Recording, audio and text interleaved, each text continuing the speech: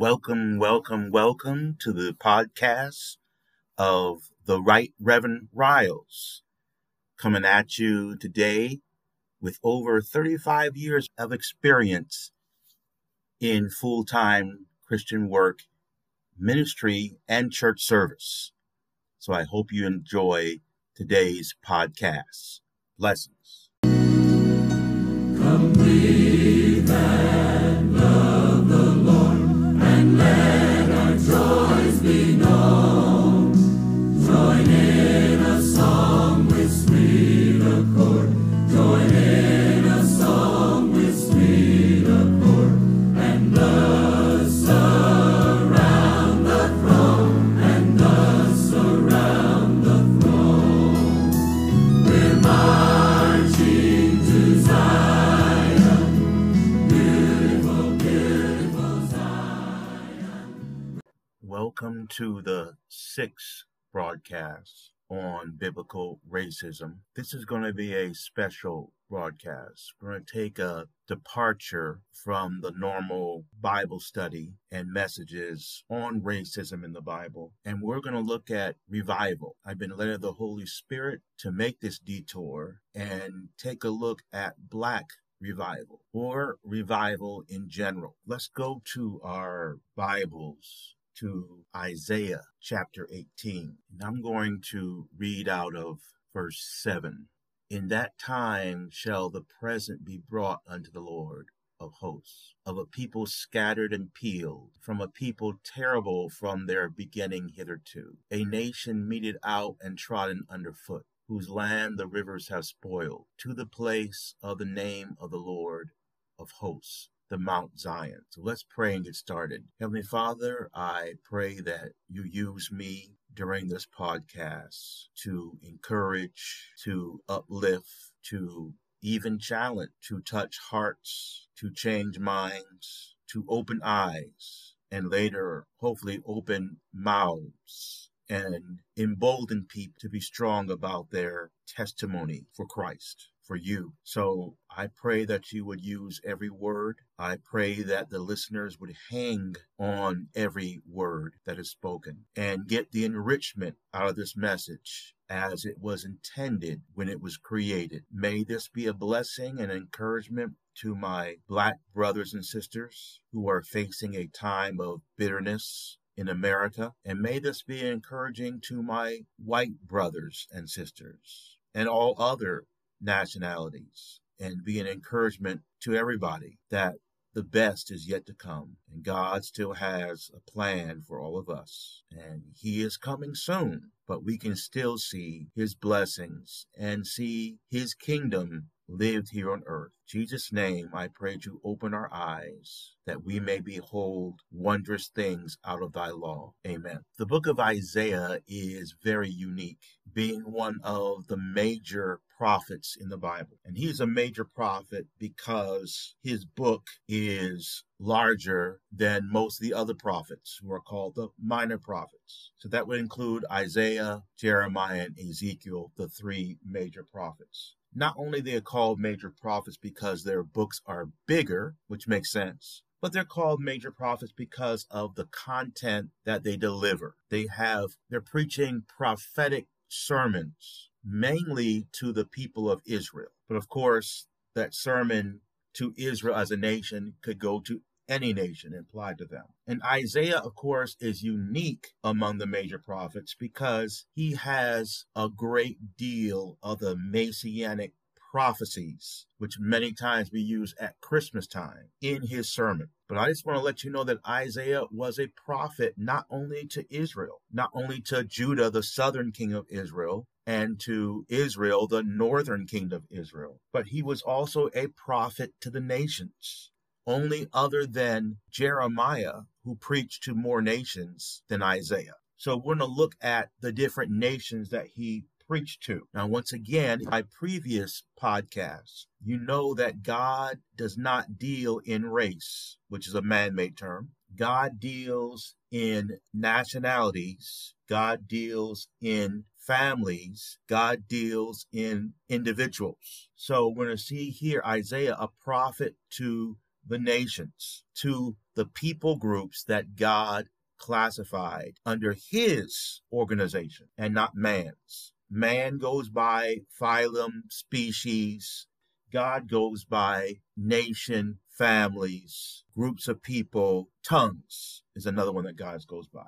So here is Isaiah's preaching to different nations.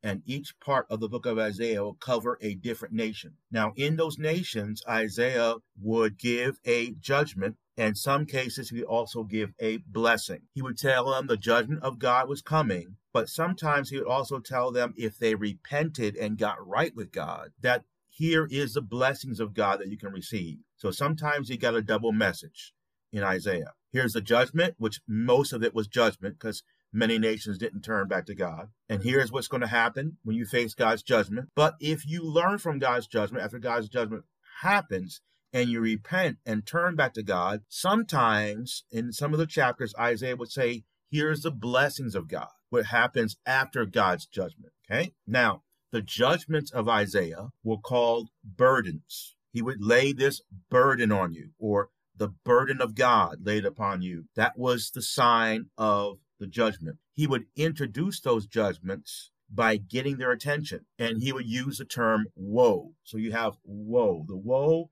is the word that often leads to judgment, but woe is the attention getter. A prophet come on the scene and say, woe, and we're like, wow, okay, I need your attention. God's about ready to speak through me, and this is what you need to hear. So the judgments of God were burdens, and the woes were the introduction to those judgments and burdens of God.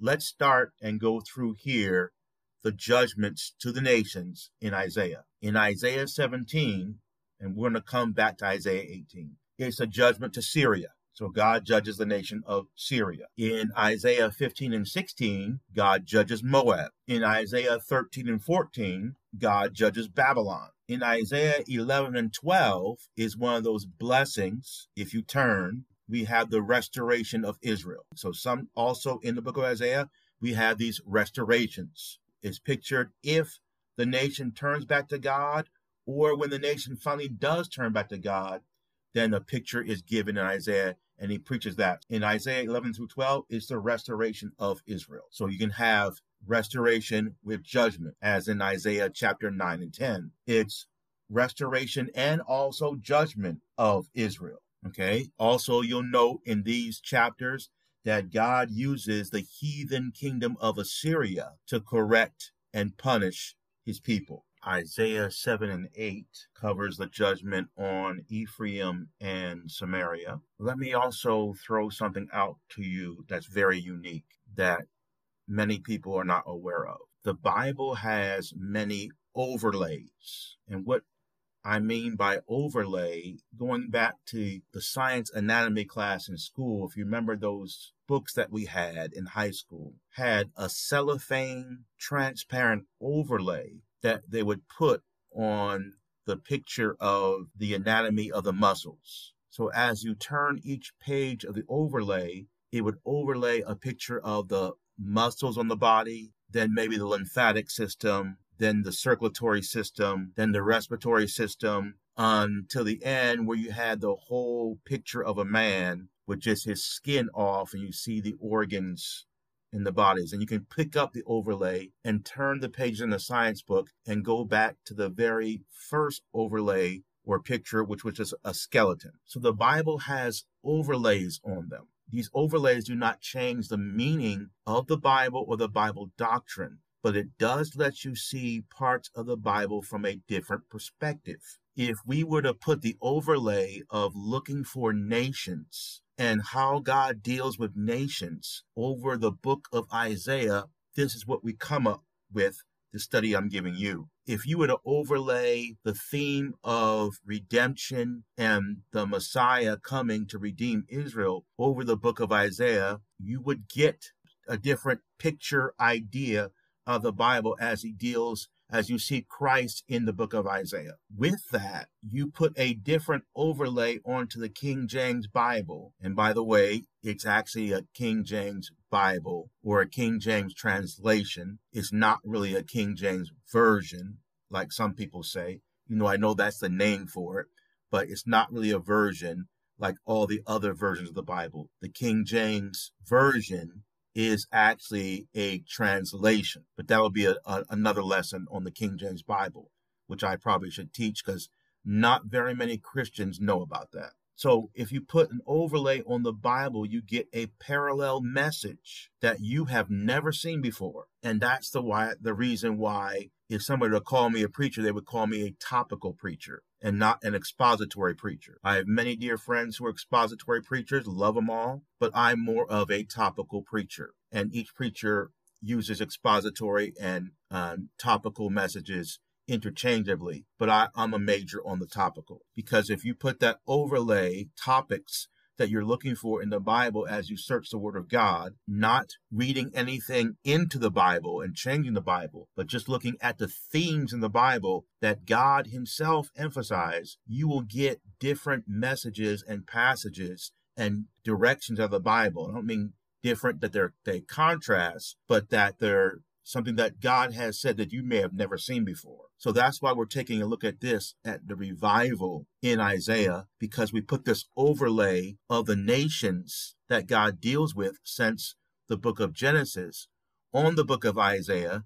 And now we see some things in Isaiah that we have never seen before. And I have never heard a sermon preached on these things before, and I've heard gazillions of sermons. Okay, back to the lesson. Isaiah 6 is the calling of Isaiah to be an international prophet. And that's an amazing story there. Isaiah chapters 1 through 5 deals with the restoration and the judgment of Israel. Let me give you another blessing or truth out of the Word of God by looking at the Bible through the overlay of nations or nation building that God works with. The symbol of blessing for a nation is when all its people in one parade bring gifts, songs, and offerings, praises to Mount Zion, which is Jerusalem. We saw this in evidence in 2 Samuel chapter 6. The blessing on a nation, because God deals with nations, so God wants to bless a nation. The blessing on a nation is when that nation is able to have a celebration, a festivity, a party to the Lord God of Israel. And in that party, there would be parades, bands, and they would march from their homes in the city up to Mount Zion, Jerusalem. That would be a time of revival, and God would bless that nation when they did that. During such feasts, and by the way, they were feasts, so there was plenty of food there, and praise and blessing, whole families would dedicate themselves to the Lord. The whole family would be there in the celebration. The whole family would come out and make that march to the city of Zion, to the Mount Zion, singing praises to God. And the entire family would say, we're going to dedicate ourselves to God. Remember, God deals in families, God deals in nations, God deals in tongues, not races, not skin color. Remember that. And not only would families pledge themselves to God, but individuals would pledge not only their offerings, but their whole body, their livelihood to God. And they were not all pledging to be king or pledging to be a preacher like Isaiah, but they're all pledging to use their work, their business, their livelihood, their occupation for the work of the Lord. That's amazing. So anytime in you dealing with nations in the Bible, as God deals with nations, you see God saying, I'm going to bring this nation, didn't have to be Israel, I'm going to bring this nation to Mount Zion. That was a picture of blessing and revival coming on that nation. Could the blessings of marching to Mount Zion be given to other nations besides Israel? And of course, the answer is yes. So once again, when you're studying the Bible and you see that these people are marching or are going to Zion, then you know that is a section, a passage where God says this nation, even though they are not Israel, can receive the blessings of God if they do these things in obedience to God. Very important points. Remember those. Let's go on. Isaiah chapters 18, 19, and 20, we'll come back to them. because that will be Egypt and Ethiopia and Cush. Isaiah 21 and 22 is Babylon and Arabia, judgment on them. Isaiah 23 is judgment on Tyre. Isaiah 24 is all nations. Isaiah 25 through 33 is Israel. Isaiah 34 and 35 is all nations again. Isaiah 36 to 39 is the story of Hezekiah. Very interesting that Hezekiah is in between this story and who Hezekiah fought with, but read that for yourself. Isaiah 40 through 46 is blessings and judgments for all nations. If you take place in the blessings, you get the blessings, become a blessed nation. If you do not and turn against God, you get the judgments, you become a... Oh, let me say this too, by the way. Judgments, the judgments of God on a nation. Get this. It's going to be shocking to hear this. It's in the Bible. When a nation turns against God, one of the first judgment he gives to them is slavery. Wow. Doesn't that change world history for you?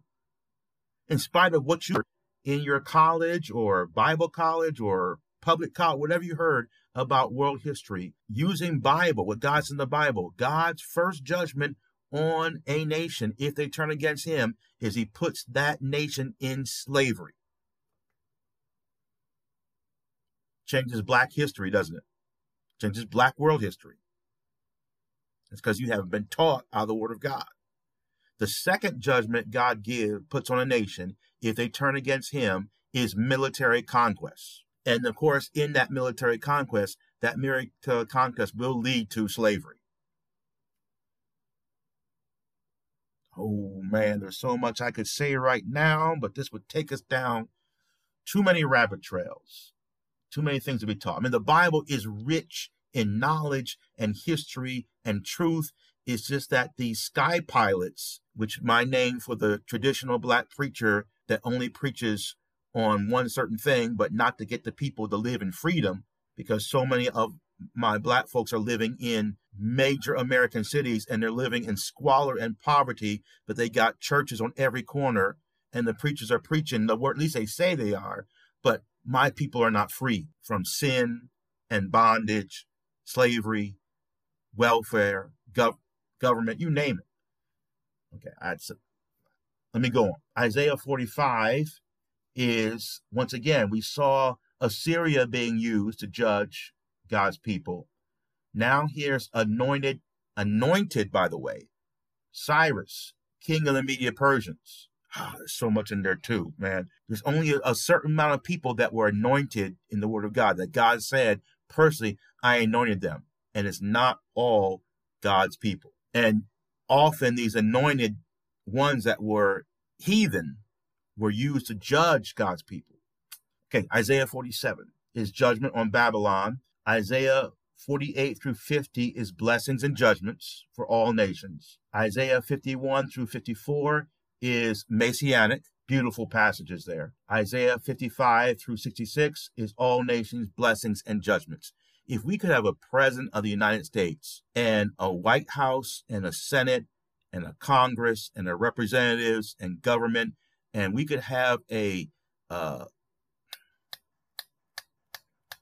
Supreme Court that would read the book of Isaiah and follow the judgments of God and the blessings of God from the book of Isaiah on how God says he deals with nations, America would be a blessed country, more blessed than it is now. But we are going into a period of judgment because America's turning from God. We'll be able to go turn back away from Satan and turn back to God and see God revive America. And I'm not talking about spiritual, I'm talking about government revival. By the way, which happened, some of you don't know this. The Bible is not necessarily a spiritual book. The Bible is a book of kingdoms and governments and how God dealt with those kingdoms and governments. Ooh, I did not have time to go over that, but that is so rich. Okay, let's go on here. I just got to point number one. That was all my introduction. Point number one. Every nation gets their chance to rule. Okay?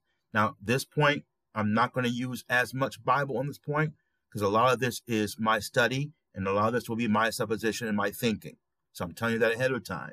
but it's going to give you a picture of the Word of God that I got out of just studying the Word of God. Okay, I don't have many Bible verses or doctrine on this, even though I'll point to some verses. But take a look at what I found out of the Word of God. Let's go to Genesis chapter 10 and verse 6. This is the table of nations. I've already talked about it in a previous podcast.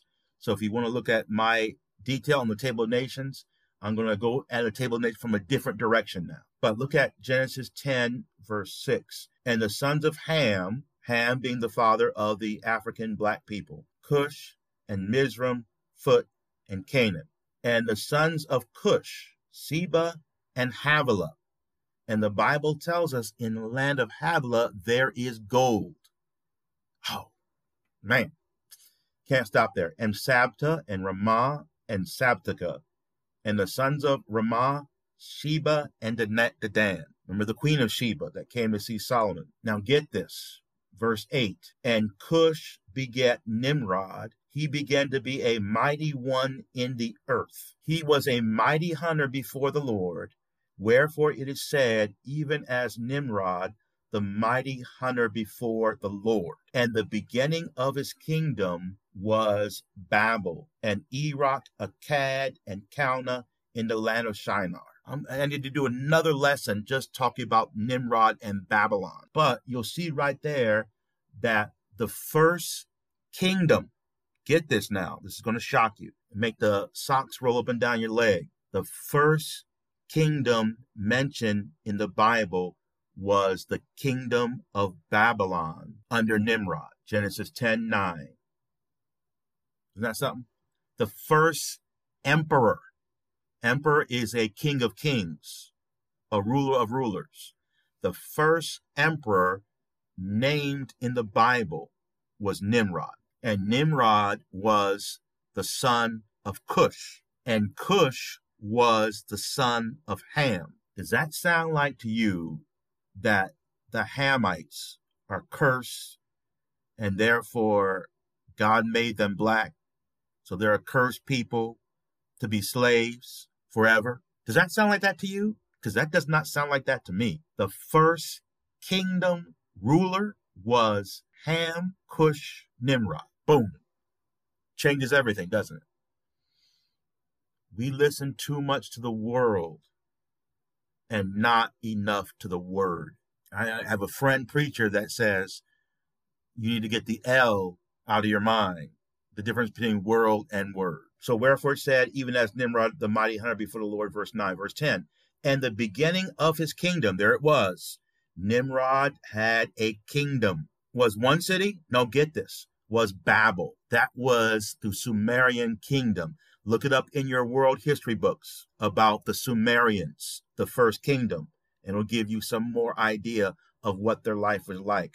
But that was it right there, Babel, Babylon. But it wasn't just one city, it was several. His kingdom was Babel and Erech and Akkad and Calneh in the land of Shinar. Out of that land, out of Nimrod's kingdom, verse 11, it says, out of that land went forth Asher and builded Nineveh, and the city Rehoboth and Calneh. So Nineveh, remember Nineveh in the Bible, great kingdom. So these are not just cities, little cities that form together to form like a kingdom with a castle, and that's it, and a moat and servants around. These are actual major metropolitan areas, and Nimrod put them all together, and they all were ruled by him. Is Nimrod cursed? He was, because he was in the way of the Lord, in front of the Lord, getting in God's way. So he was cursed in that light, but not like we've been told in the past before about the curse on black people. I mean, I'm reading my Bible right here, and I'm just not seeing it. In fact, I'm seeing the exact opposite, that the black people in the Bibles were kings and rulers, especially when they served God. That was verse 10. Verse 12, and Rezin between Nineveh and Calneh, the same is a great city. Once again, I'll let you know they're not little podunk towns. The Bible even says these are great cities, all built by Nimrod and Asher, one of the followers of Nimrod. And verse 13, Mizraim, who was the Hamite, the black man, if you will, who settled Egypt, northern Africa, begat Ludum and Anamidin and Lebanon, and Naphthalim, and Pasturim, and Caslim, and out of whom came Philistim. That's a mind blower. And Capthorum. Where does that name sound like? Philistim. The Philistines.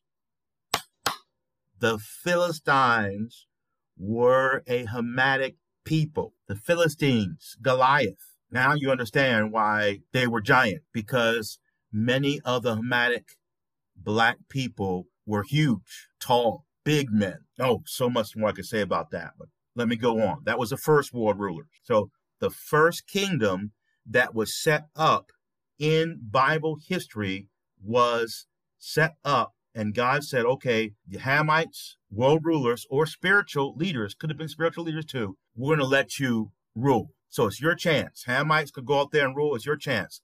See what you can do. Rule the world. See if these people, you can get the people to follow me. So sometimes they were world rulers or spiritual leaders. In the case of Nimrod, an evil spiritual ruler. You have those two, as well as evil government ruler. The second world rulers was Shem. So Ham, you got the first chance to rule the world. Didn't work out. You messed it up. Now I'm going to give somebody else a chance. I'm going to give one of the other brothers of Noah, sons of Noah, a chance. And that'll be Shem. Shem, you get the chance next. Shem, you go to rule the world. See what you can do.